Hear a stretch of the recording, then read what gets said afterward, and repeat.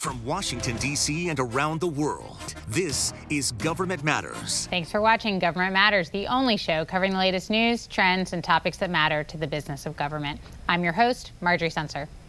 The new $1 trillion infrastructure bill includes $20 million each year through 2027 for the Cyber Response and Recovery Fund. The Cybersecurity and Infrastructure Security Agency can spend the money to assess vulnerabilities, detect threats, and protect networks, FedScoop reports. Chief of Naval Operations Admiral Michael Gilday says weapon production and development must be accelerated for the U.S. military to compete with China. At the Navy League's 2021 Sea Air Space Convention, Gilday called on industry to more quickly shift to new technologies. Defense One reports. The White House wants to reshape cybersecurity management at federal agencies. Federal News Network reports the White House recommends moving away from a compliance approach and toward a continuous monitoring approach, according to Federal Chief Information Security Officer Chris DeRusha. The White House plans to link this new approach with the Federal Information Security Modernization Act.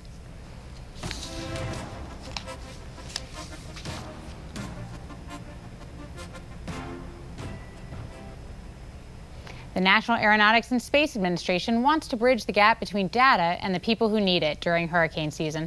NASA representatives say climate change boosts the chances of faster and stronger storms. Karen St. Germain is director of the Earth Science Division at NASA. Thanks for joining me, Karen. Let's start by talking about how does NASA gather and distribute its data? Well, many people know that NASA builds the satellites that help our partner agencies, NOAA and USGS, both predict weather and understand land use. What many people don't know is that NASA Earth Science is flying 23 satellites right now that are looking down at the Earth, studying everything from how weather impacts coastlines to crops, how carbon is moving through the system from plants to fossil fuels to gases, greenhouse gases in the atmosphere, and understanding how climate change is impacting our oceans, ice, and land. It sounds like it collects an enormous amount of data. How can NASA kind of sort through that to make sure, it's usable?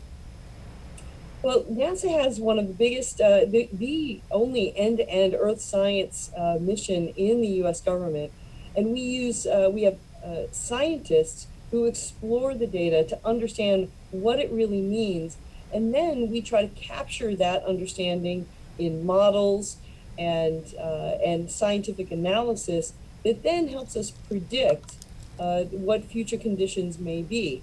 And we share that capability with our partner agencies like NOAA as well. Let's talk a little bit about hurricane season specifically. Obviously, that's a fast-moving situation where urgency matters. How can you ensure that the data you're collecting, helps make a decision of should we evacuate? How should people prepare? Those kinds of, real-world decisions. Right. Well, I want to be clear that hurricane prediction is NOAA's core mission, and of course they use their weather satellites to do that. The suite of satellites that NASA has can help understand the full situation on the ground before, during, and after a hurricane. I'll give you some examples. We have satellites that look at the Earth and measure soil moisture, so we can tell if the ground is already saturated, which can help predict flooding conditions when a severe storm or a tropical storm hits that land. Likewise, after a storm, we can see where there is power outage. We can see where vegetation has been damaged, and those kinds of after the storm impacts. So pre-storm, we can help understand the situation on the ground, so emergency responders may stage better. During a storm, we study the structure and we support NOAA, and afterwards we can help assess what happened. How do you think about, future needs? How do you think about how we evolve the missions or the actual technology of our satellites and, data processing as well? NASA works very closely with the National Academy of Sciences to understand what observations we should be making in the future. And we have an end-to-end program from technology investment to building systems, flying them, extracting the science, and sharing the data fully openly with not just the public, but also other agencies in the US and around the world. Looking forward, before the end of this decade, we will deploy the Earth System Observatory, which will look at the Earth from the atmosphere to the surface. We can even see below the surface to assess, for example, the status of our underground aquifers, which store water. So we'll be deploying a new system by the end of this decade, and we'll be doing it in an even more open way than we have in the past. That means not just putting the data out in the public domain, but also the science and the software and the applications, all in an ecosystem with high performance compute. And this is all enabled by commercial cloud-based capabilities. And the idea is when we have a fully open science ecosystem, we can do two things. We can accelerate the rate of scientific discovery and the availability of that actionable information to decision makers, but we can also lower the barriers for people to participate in our science with us. How do you expect that to be used? Do you think academia, private sector companies will be able to employ that data in different ways? Yes, absolutely. Even today, we have a vibrant earth science community in the academic sector, but also in the private sector. There are many companies that make use of NASA data to create value-added decision support products as well. We also work with NGOs to make the data available to countries around the world, as well as communities that might not otherwise understand how to use it. So we work with a broad array of partners. In fact, I would say our partnerships at every level, federal, state, local, private sector, NGOs, and international, are really the key to extracting the maximum value from the U.S. government investment in these systems. Thank you very much, Karen. Thank you. Coming next, an influx of job openings for the government's cyber workforce. Straight ahead on Government Matters, who's going to fill those jobs and how to make it happen quickly. You're watching WJLA 24/7 News.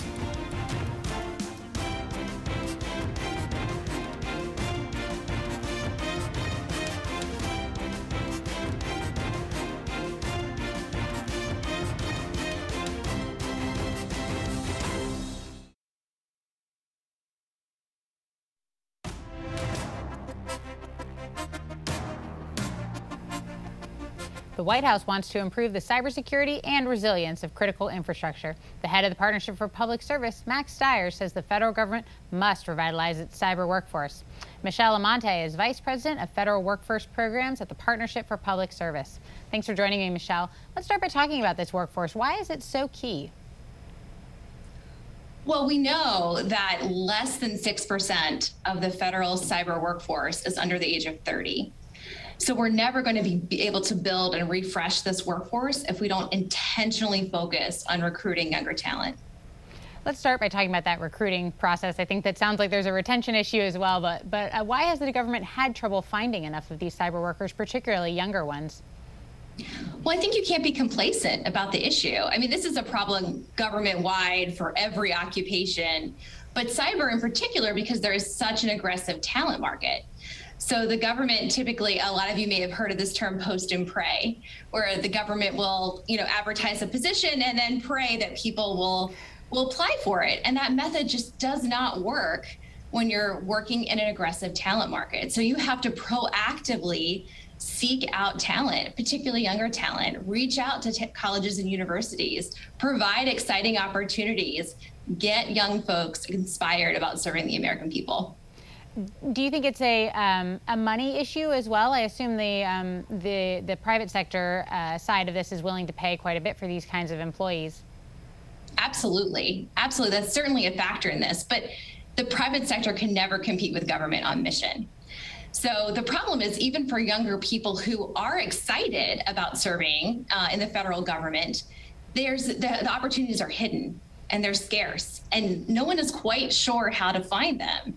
So one of the things that we often encourage federal agencies to do is proactively set up an internship or fellowship program for multiple occupations. One that the partnership runs for cybersecurity in particular is the Cybersecurity Talent Initiative. And we partner with the private sector to run a program to bring students into government service for 2 years, and then they have an opportunity to stay on with the federal government or go into the private sector. The reason why I love this program so much is because we know cyber is a cross-sector problem. We're not tackling this in silos. So we're trying to bring a cross-sector solution to the problem.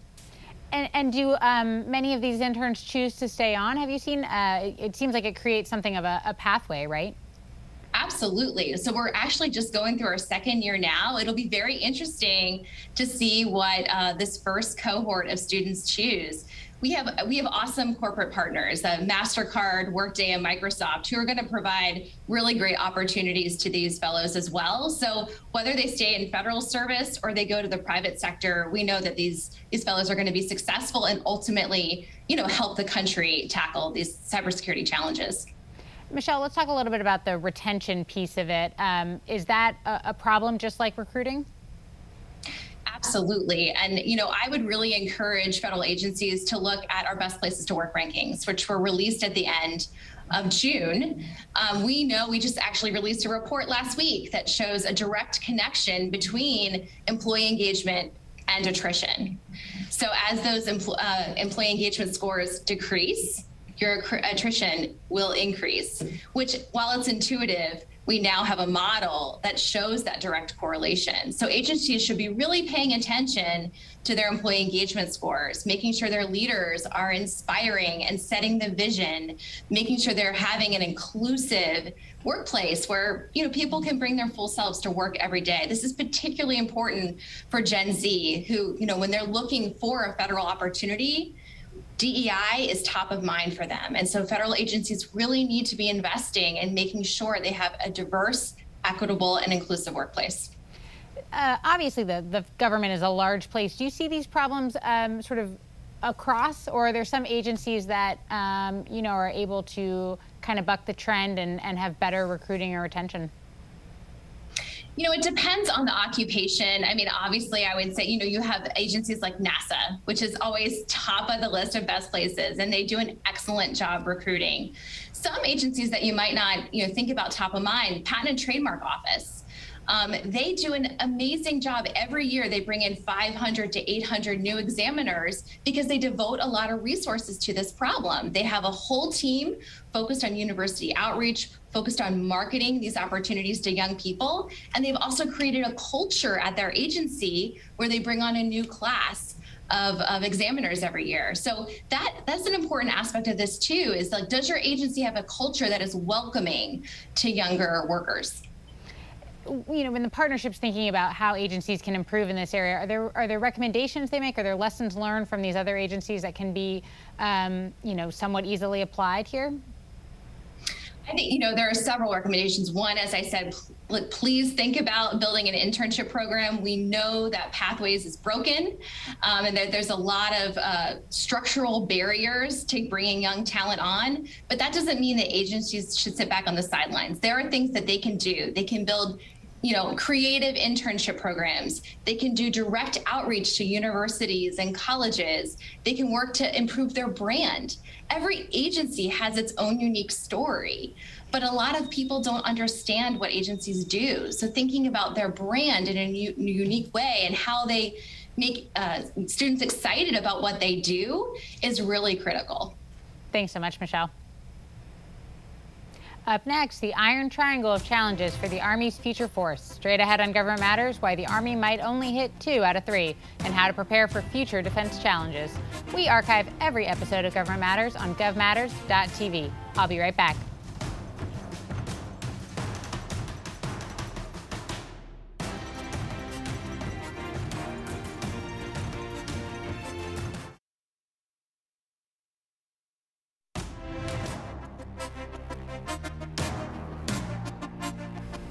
The Senate Armed Services Committee wants to give the Pentagon a $740 billion defense budget. The committee is proposing spending more on Army combat vehicles. Billy Fabian is Adjunct Senior Fellow for the Defense Program at the Center for a New American Security. He's also Senior Analyst at Govini. He's writing about the U.S. Army's new Iron Triangle in Defense News. Thanks for joining me, Billy. Let's start by talking about the Iron Triangle that you describe in your article. What is it? Well, first, it's a pleasure to be here. Thank you for having me. So the new Iron Triangle is a set of missions or challenges that the Army believes it needs to be prepared for. That'll be very difficult for the Army to prepare for all three simultaneously. So they're first to deter and, if necessary, defeat Russian aggression along NATO's eastern frontier, particularly in the Baltic region.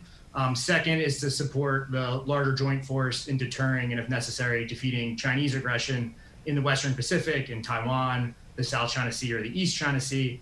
And the third is what I call hedging for everything else. So we have other threats beyond China and Russia, war on the North Korean Peninsula, unforeseen contingencies, supporting the civilian authorities in responding to either homeland defense or natural disasters like COVID-19, and competing day to day with China and Russia. So a whole set of other missions that fall under this challenge beyond preparing for high intensity war with China and Russia. You note that obviously this would be a pretty full plate no matter what, but that the budget maybe has not been as focused on the Army. How does sort of the budget process so far shape how you're thinking about this Iron Triangle? Yeah, so there's a belief that that the Army will be the bill payer for air and naval modernization, with even the chairman of the Joint Chiefs, Mark Milley, who's an Army general, predicting that there'll be a bloodletting for the Army. We didn't see that materialize in the FY22 budget request, but the belief is that it's still coming. So even under a flat budget, it would be difficult to build a force that's fully prepared for all these challenges, because they each have their own implications for doctrine, force structure, modernization of capabilities, posture, and readiness. But under a shrinking budget, it'll be even more difficult to balance all the challenges. What do you recommend? How should the Army prioritize these kind of competing needs? Well, I think it's important to point out that it's reasonable for the Army to be concerned about all three of these challenges. There's been suggestions out there that the Army should just focus on Russia, become the Europe force, and not worry about anything else. But I don't think that's realistic. The Army, even if it doesn't provide long-range fires in a China scenario, which is something that's being debated right now, it will still have a role supporting the joint force with logistics, medical care, land-based air defenses, things like that. And I think it's reasonable to hedge for other contingencies, because even if the Department of Defense says China and Russia are the priority, ultimately the DoD doesn't get to decide where and when we operate, right? That's up to our civilian leaders. So the Army needs to be prepared to give political leaders options, right? So it's reasonable that they prepare for all three.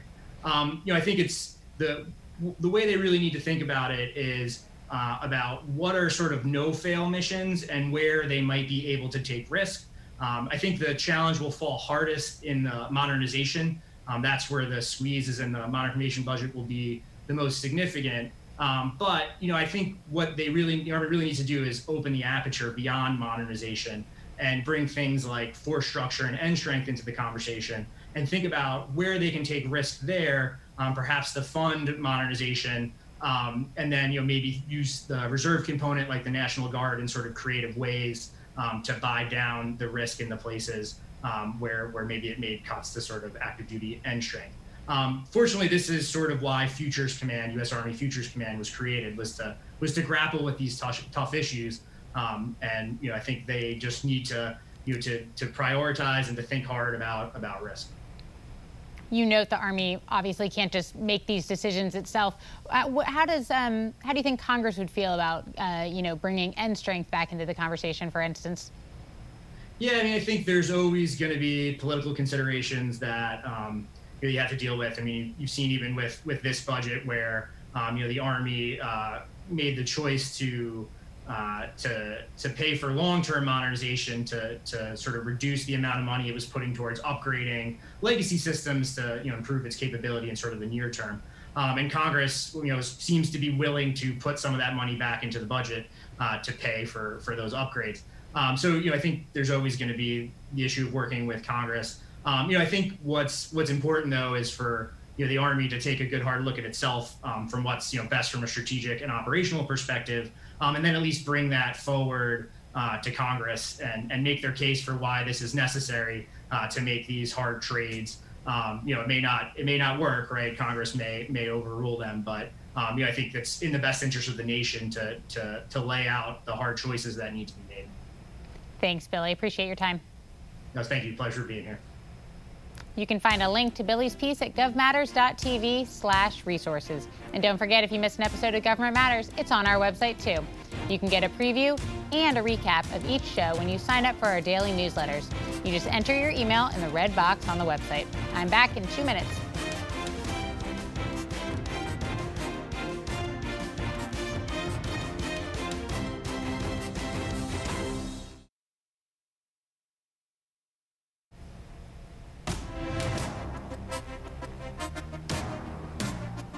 North America's largest maritime exposition and conference is back in person. The final day of the Navy League Sea Airspace 2021 is Wednesday, August 4, at Gaylord National Harbor. You'll see speakers from the Navy, Marine Corps, Coast Guard, Maritime Administration, and Congress. You can learn more and sign up at govmatters.tv/events. That's the latest from Washington. Join me weeknights at 8 and 11 on WJLA 24/7 News and Sunday mornings at 10:30 on 7 News to stay plugged in on issues that matter to the business of government. Thanks for watching. I'm Marjorie Sensor.